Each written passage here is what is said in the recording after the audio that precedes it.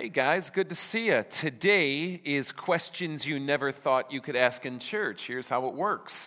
Want to invite you to take out your cell phone now.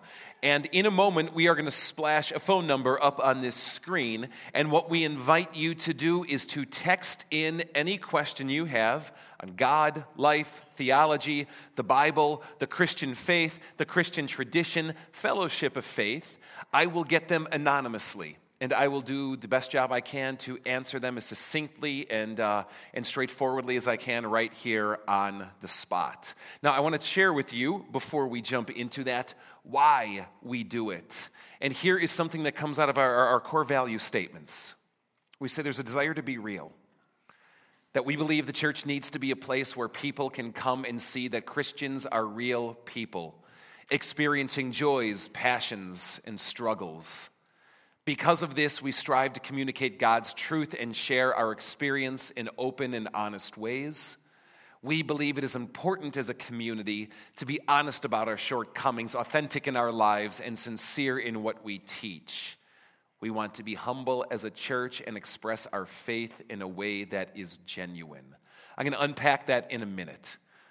But what that means is this.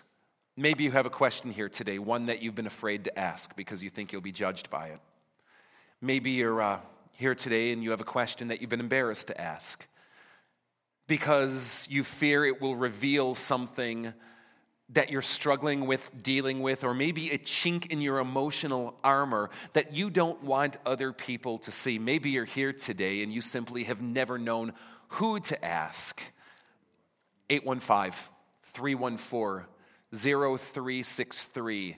Text your questions into 815-314-0FOF. Whatever question you might have, the straightforward, the convoluted, the simple, the complex, the orthodox, the heretic, the sober-minded, the crazy. Anything is fair game. And I'll see what I can do with it. So text your questions in. Someone did not leave the iPad up here for me, so I'm in trouble. Where we got it, Mark?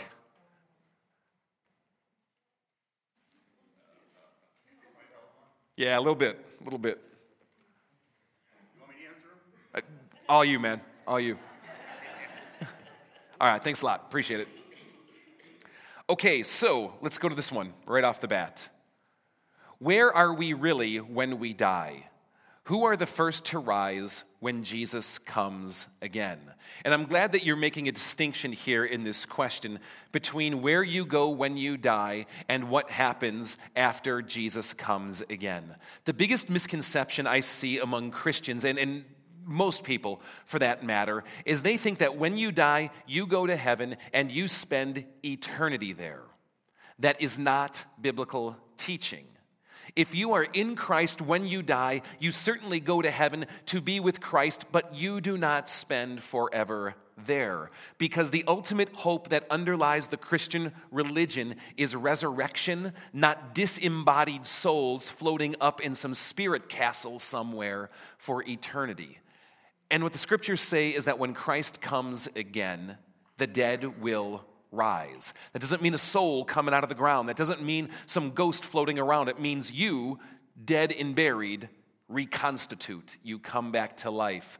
And so the picture of eternity is actually a physical picture in a new heavens and new earth, as it's called. Now, who the first to rise when Jesus comes again will be, for simplicity's sake, let me just put it this way. It seems that it's a simultaneous event. That when the dead rise, it's not like Jesus has to go graveyard to graveyard going, okay, get up, and you're waiting like 20 years for him to make his rounds around, all right? But it does say some very cool things as well, that when Jesus comes again, those who are already dead and whose souls are with him are coming with him. They're like groupies, part of the posse who are coming in, ushering him in, and kickstarting the resurrection from there. So great question. Let me move on from that one. How about this? Why do people so easily discredit other religions? when the believers of those religions so passionately believe their religion is the only right one?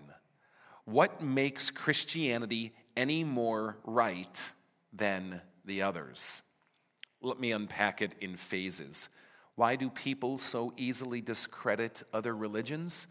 Well, a variety of reasons that often have nothing to do with their faith system, period. They're insecure. They're afraid. They don't want their beliefs shaken.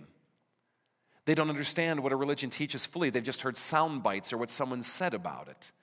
And so it becomes easier just to dismiss something as a whole as opposed to critically working through what it teaches. Now, what makes Christianity any more right than the others? The comment I just made is in no way to say that all religions are equal and that all religions are equally true. The question you need to ask yourself is, do you believe there is something called reality? And do you believe that there are things that are true and not true? If you believe there's something called reality, and if you believe that there's something that is actually true, which dismisses other things as not being true, that means every belief system does not carry equal weight. Each belief system has to be evaluated in terms of reality, in terms of truth. And the Christian faith is simply taught this, like so many other religions. We believe that as we interpret reality around us, history before us, and the human condition and what we know of life in this world, we're getting it right. Not completely right, not in totality, not complete knowledge of everything, but it's simply a belief that this way seems true about how it describes God, about how it describes salvation, about how it describes the human condition. Does this dismiss truth claims in other religions? No, not matter-of-factly. Many other religions are embedded deeply in aspects and variations of truth, but it has to be sifted carefully. To just say right, wrong is to kind of miss the boat. I'm going to leave that one at that for right now for time's sake, but if you want to follow up, text in again. All right, we're refreshing here. How about this? Is Christianity, the body of Christ as a whole, not the earthly construction of the church, really a religion? I'm going to try to sift out where this might be coming from, but it's become very fashionable to say that Christianity is about a relationship and that it's not a religion. It all comes down to your definition of terms. When you're asking me if Christianity is a religion, what do you mean by that? If your definition of religion is a belief system, well, of course it is. Of course it's a belief system. Is it only a belief system? No. But there's certainly a belief system that anchors what Christianity is. However, if your definition of religion is somehow described as humanity's attempt to get to God, that's often been rejected within the Christian faith because the Christian faith, uniquely, I would argue, among other belief systems, is it's all about God coming down to us and based far less in ritual and rote forms than it is in what a relationship would entail. Now, is there room in God's kingdom for the eventual reality of fully sentient artificial intelligence? Let me repeat it. Is there room in God's kingdom for the eventual reality of fully sentient artificial intelligence? You better believe there is. There is room in God's kingdom for all kinds of things. God's kingdom is not restricted to humans only. And if you think that the new heavens and new earth will be populated with simply humans, just brace yourself for that surprise. All right? How about this? What is the definition of joy in Christ? And how do we have joy in Christ when we find ourselves in deep sorrow, in grief, or in despair. And if I can just encourage you, you are not the only person to have wrestled with this, because joy is not the same thing as happiness. Joy can exist, and often does exist, for people who find themselves in deep sorrow, in grief, and despair. Now, if joy in your mind is simply a definition of something like the adrenaline's pumping, you're jumping up and down, confetti cannons are going off, and you're releasing balloons, no, you're probably not doing that when you're grieving by the bedside of your dying mother. But the joy of the Lord, while it can include those emotive expressions, is often something more deep and transcendent than that. It's to say that even when I am in deep sorrow, grief, and despair, I know that this is temporary. I know that this is not victorious. I know that this is not the last chapter of the story. So even though my heart breaks now, even though I'm crushed now, I'm holding on to a hope for something that will reverse what I face this day, the hope for something beautiful and amazing in the future. I love how Revelation puts it. I saw a new heaven and a new earth, a place where there's no more sickness or mourning or crying or pain, where the old order of things has passed away, where God cries out, I am making everything new. And holding on to that hope does something to you. I don't really know how to parse it, but it does something to you. It somehow comes into those places, shining light in the darkness, bringing perspective that without it often leaves you only in a place of deep sorrow, grief, or despair. All right, so here's a classic. As God knows everything, do we really have free will? If so, how? Following the logic? If God knows everything, isn't everything foreordained? Doesn't God know exactly what you're going to have for lunch today, exactly what you're going to have for dinner today, exactly who you're going to talk to at 2:38 p.m. tomorrow, exactly what thoughts go through your head 6 minutes after that? And if God knows all that, how does it give you free will now? My best encouragement to you on that is simply to watch The Matrix.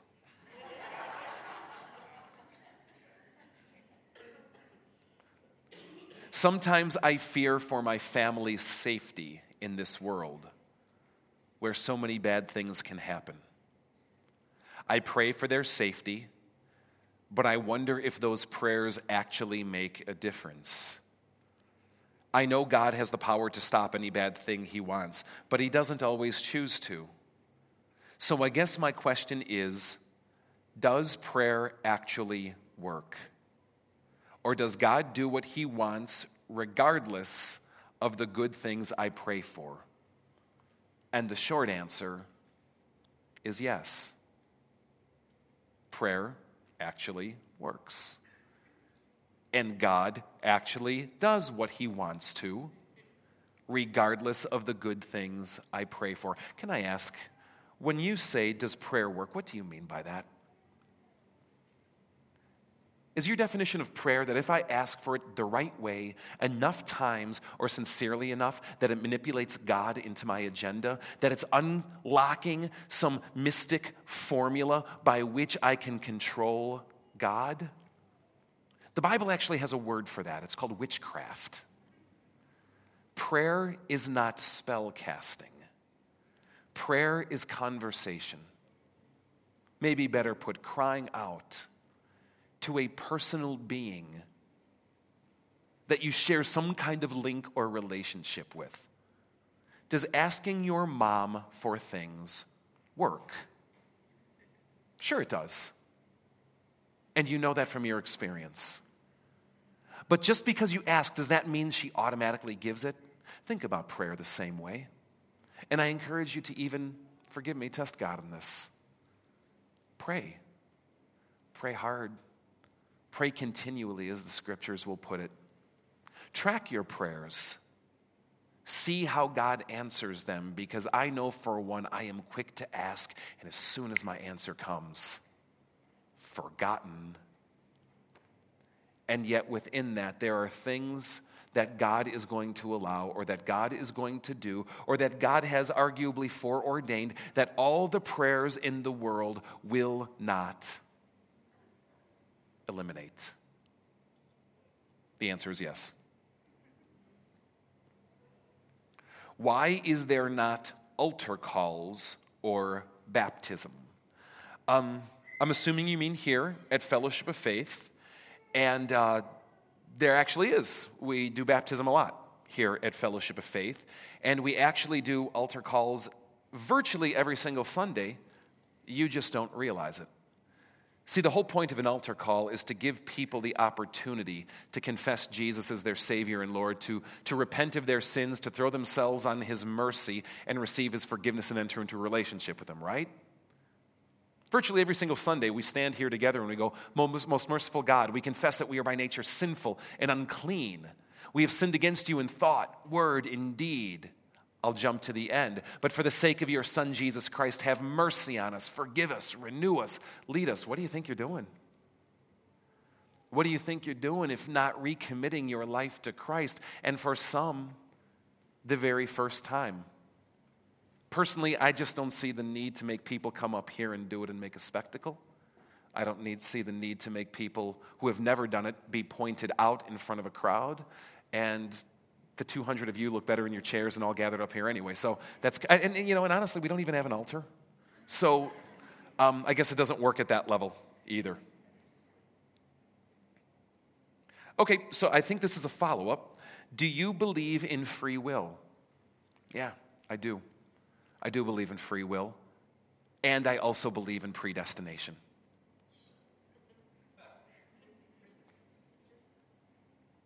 Okay. We're refreshing. In connection to the first question, what happens to those who have been cremated? Do you remember the first question? It revolved around death. It revolved around the destiny. Where do you go? What happens to you? Look, the Christian tradition has had this weird kind of history with cremation where it was like burying good, cremation bad, right? Think about it. A body that's buried does not stay intact, right? Dig someone up who's been in the ground for 1,500 years, and I guarantee they're not going to be looking like this, right? It seems odd for me to reason that God can reassemble the molecules that created a decomposed body, but not a body that has been burned, right? Like God's sitting here going to this one going, oh, got that, but that fire thing, man, I haven't mastered how to deal that one yet. Now, the Bible doesn't say anything, doesn't prohibit cremation in any way, and if that's your gig, certainly make sure you're dead first, but go for it. And it does not in any way remove you from the kingdom of God, from His blessing or His ability to rise you from the dead. How about here? Okay, so we know how Peter died, crucified upside down, which, yes, that's church tradition anyway, that's how he died. Kind of cool story. The reason he died that way is because they were going to crucify him the normal way, and he didn't find himself, according to the tradition, worthy to die in the same manner as his Lord. So he said, would you put me upside down in respect to Christ? Odd. James was boiled in oil. It's a rough gig. But what happens to the other apostles? Well, Judas Iscariot, we know, hung himself, if you read the gospel tradition, or threw himself off a cliff and his intestines burst out and spilled out all over the place if you read Acts. Acts chapter 1, really cool story, kept me reading the Bible when I was in middle school. But as to the rest of the apostles, the Bible doesn't say. This is something that's left to some of the early church writers, the early church historians, and traditions that have developed along the way. Putting Judas aside for a moment, according to church tradition, every single apostle except one was killed for their faith. some in the most horrific ways, some being crucified. Andrew was crucified on an X, hence why in Scotland they have St. Andrew's cross on their flag, which is an X. There's other apostles like Thomas, who was flayed alive, skinned, basically, and stabbed. Others who were sawn in half. All other kinds of gruesome ways that people concocted to torture people for the sincerity of their belief. The only one, at least according to tradition, who seemed to get off the hook was John. John, the writer of John, 1 John, 2 John, 3 John, the book of Revelation, seemed to have died an old man, possibly in exile, arguably not, the only one, according to church tradition, so keep that tentative, by natural causes. How's that for starting a movement? Oh, how about this? We are familiar with the whole, Peter, you are the rock, and on this rock I build my church. Many Catholics feel they are the only true church. How did Peter the rock go from early Christianity to Catholicism? Do you know what this is referencing here? For those of you who are like, Matthew chapter 16. Jesus is having a conversation with his disciples. And Jesus is like rock star status right now. And people are making all kinds of outlandish claims about him. Some are saying he's Jeremiah. Some are saying he's Elijah. Some are saying he's one of the other prophets. But Jesus looks at his disciples and he goes, who do you say that I am? See, not all beliefs are equal. Not all ideas are equal. Some are true, some are not. Who do you say that I am? And Peter, his name isn't even Peter yet, it's Simon, pipes up and he goes, you're the Christ, the Son of the living God. Somehow and in some way, Peter saw something of Jesus' true identity there that day. And this is what Jesus says to him. Simon, I tell you, you are Peter. He gives him a nickname. He renames him. You know what Peter means? Rock. You are Peter. And on this rock I will build my church, and the gates of hell will not prevail against it. Okay, that's the context. Now, within the Catholic faith, there developed this idea that there was a succession of leaders, bishops, if you will, specifically attached to the city of Rome that could trace their lineage back to Peter. Now, I don't mean per se a birth lineage, but kind of like a passing of the mantle, passing of authority kind of thing. And so Catholics, stemming easily from the 3rd century AD onward, have found primacy in the place of Rome. The Bishop of Rome as being the leader among those in the Christian faith. And over the years, a lot of tradition developed, a lot of theology was done that would argue that that lineage was passed on from bishop to bishop to bishop. So only those under the care of those leaders or bishops would be true church. That's one way of interpreting it. Another way is simply this, that when Jesus said, you are Peter, and on this rock I will build my church, he simply meant you are Peter, and on you and the apostolic witness that comes from you and all people to follow you, I will build my church. That it's not so much tied to a rite of laying on of hands and ritual that surrounds it, but the testimony, the word, the belief system, the tradition, the stream of consciousness that flows through all different kinds of varieties of people today. And that's how you end up with Peter as Catholic versus Christian in many arguments today. I don't know if that really fully explained it well enough for you, so follow up if you need a little bit more. All right, how about this? Beyond the obvious inspiration, is there a hidden message in 2 Kings 2? You put 23 to 25, but it goes better this way. 2 Kings 2:22, right? Dave, please never lose your sense of humor. We are out of town. We got people on Facebook Live that are texting in as well, but following live online. I just got to read this to you. If you were to hop on the FOF webpage and look at the staff write-ups, we all have our favorite Bible passage on there. And 2 Kings 2:22 is my favorite Bible passage. Let me read it. It goes like this.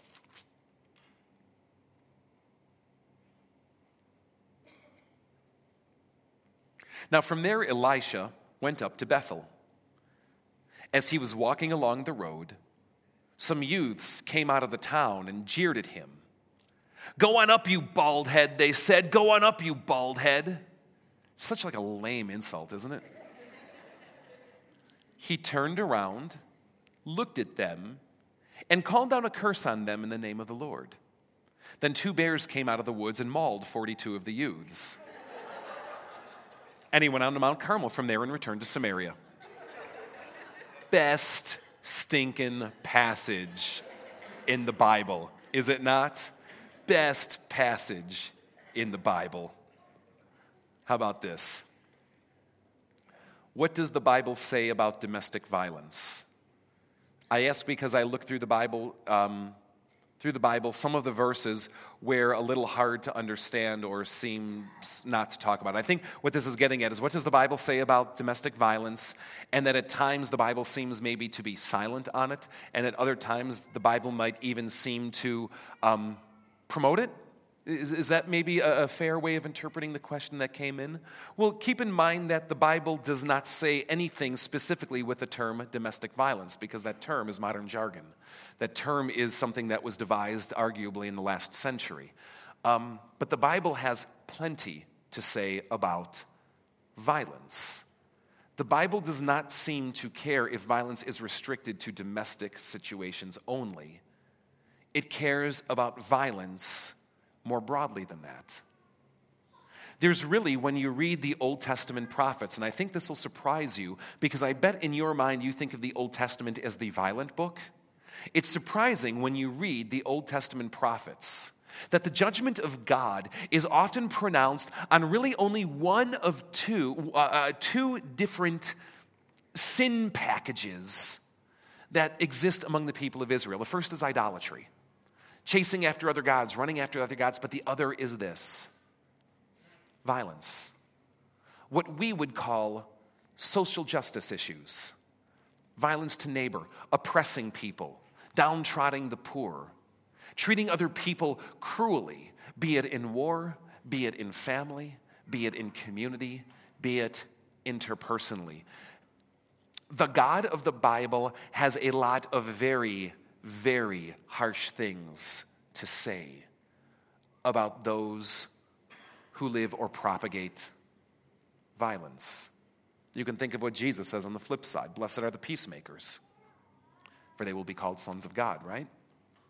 "Those who live by the sword will die by the sword," Jesus says. Read Amos, maybe just to get yourself started, and see what God has to say about violence there. Can I suggest, instead of looking for the term domestic violence, use other words that describe what violence is? Not only the word violence, but descriptions, pictures, images of how violence is often done, and let the Bible use its language to fill that out. But no, it's not going to talk about it all the time, because the Bible isn't just a book about violence. It's about a whole lot of things and has a lot to say on other topics, so maybe you're just not reading in the right place. Secondly, there's a lot of times when the Bible talks about violence. In fact, the people of God using violence, living by violence. And I just want to kind of challenge you on what I suspect may be a false assumption that you're going into your Bible reading with. The stories in this book are not primarily meant to be virtuous models of how to live. It is a book of history. It is a book of stories. It is a book that recounts not only the good, but also the bad and the ugly that not just the enemies of God do, but the people of God do, without trying to whitewash it, without trying to minimize it, without trying to make excuse for it, painting a picture of the human condition through and through. So just because you read about the violence that's conducted in the book of Judges, or the way that the people in the book of Judges cut up a concubine and sent her 12 pieces to the 12 tribes of Israel to kind of rally them to war, don't mistake that for authorization or approval by God. That was never the spirit of it, and not how the Bible's meant to be read. Great question. All right, how about this? What are the gifts of the Holy Spirit? If you have the Spirit, will you have a gift of the Holy Spirit? Will some have no gift at all? God obviously at some level gives his gifts to all people, whether you're a Christian or not. The fact that you can breathe, the fact that you can walk, the fact that your body functions, that you have family, that the sun makes your grass grow as well, even if you hate God, is nothing short of gift from him. But the Bible does say that those who are in Christ and receive the Holy Spirit get along with that special gifts, new gifts, unique gifts that God blesses them with in that arena. And there's really no limit to this list. You could read passages like 1 Corinthians 12. You could read passages like Romans 12. And it lists it in other places as a way where it gives sample ideas. But they're really meant to be that, samples, not an exclusive list of gifts. You know, it's funny. There's some of the gifts that I find people don't want even at all. Celibacy is called a gift of the Spirit. Sign me up for that one, right? The gift no high school boy has ever wanted. Just a way of saying that gifts are brought in. Marriage is called a gift as well. You know, don't worry so much about trying to identify or label your gift. Do this instead. See what you're good at. See what bears fruit. You understand the metaphor there, the cliche? That when you engage in this, that it makes a difference in God's kingdom, in other people's lives. It brings hope or healing or things of that nature. See what lights you up and pursue those things. And rather than trying to label, was this the gift of mercy or the gift of compassion? Who cares? Just do the things that God is calling you to and let him work mightily through you in the process. All right. In recent months, certain individuals have given sermons at Fellowship of Faith, referring not to me but others. The content was intriguing, but they lacked a fundamental purpose to convey law and gospel. If we are part of the LCMS Lutheran Church Missouri Synod, how can you assure the congregation that this fundamental principle is practiced? You know, good question, and I can talk about it all day and night, but talk is cheap. See if law and gospel is practiced. Evaluate it. Not every single line that's spoken, but in general trends. Over your time here, I'm assuming you're not new because you wouldn't ask a question about the LCMS if you were. Look at the life of the congregation. Is law and gospel a central part to our life, our practice, and our mode of ministry?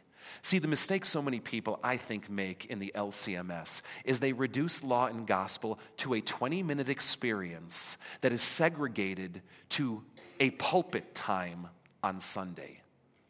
That's so cheap.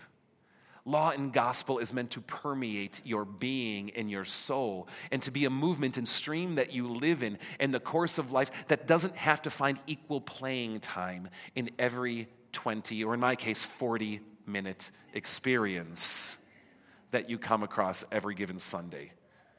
And if you have no idea what I'm talking about, well, follow up. All right. Let's see. I don't know where to start. Let's go here. Not looking for a political debate. Rock on. But how can we as Christians reconcile some of the decisions/executive orders being made by our president that promote or support, be it injustice, racism, prejudice, and or intolerance? How can we as Christians, here's the word, reconcile? I've got to ask you what you mean. What does it mean to reconcile? Because when the Bible talks about reconciliation, what it refers to is two people who are on the outs with each other. Two people or groups who have had something fissure them or come between them. And of course, reconciliation is coming back together and healing those fissures so there's a sense of oneness again. Well, how does that happen? The most basic way that it happens that no one wants to do is simply this. In humility, approaching the person that you stand in an irreconcilable state with, and humbly going and working it out, talking it out, figuring it out, and being motivated by a love for that person, even if you hate their guts, to do the hard work even if you disagree. Because reconciliation doesn't mean agreeing on everything. But reconciliation isn't also something that you can guarantee will happen. You are commanded to forgive. You can forgive even if someone is not repentant. But reconciliation takes two. And the sad, broken reality of this world is that there are many people who don't want to reconcile, who don't care enough to put in the time. And it hangs out there, and that might be the reality with this. Now, if by reconciliation you're looking at this as how do I internally come to peace with it? I'm not sure you can. I'm not sure you're supposed to. Feeling at peace about everything that happens in this world, regardless of whose decision it might be, is not what you're called to, even though it feels really good. Let me, for time's sake, do one more today. How can we as a church get better at lamenting honestly? The hard thing about Sunday morning worship is it tends to be an energized affair. You know, you come in, and I don't care what your style is, if it's our style or other styles, you come in, it's big music, exciting driving beats, right? The joy of the Lord is our strength. And sadly, I'm with you. In the Christian church today, we have forgotten the lost art of lamenting. When's the last time you've seen a worship song, hymn or modern, that has been about brokenness and bleeding out your heart and crying out to God in pain? Wouldn't it be great to do that for like 10 weeks? We're just going to come and lament. I guess the answer to your question is, I don't know. But that I don't know isn't going to stop me from trying to figure out how to do it better, because I can tell you this, it's something that we've talked about on staff. It's something that's being talked about in Christian circles across the country and across the globe. How do we live that more genuine, holistic expression of the human condition that isn't saccharine-fest alone? And I have to land the questions. So maybe you're here today, and you asked one that I didn't get to. Good news, we pick this up next week. And the way that I start next Sunday is I lead off with the questions that we didn't get to yet today with open text and lined up. So I want to encourage you, if you didn't get your question answered yet, come next Sunday.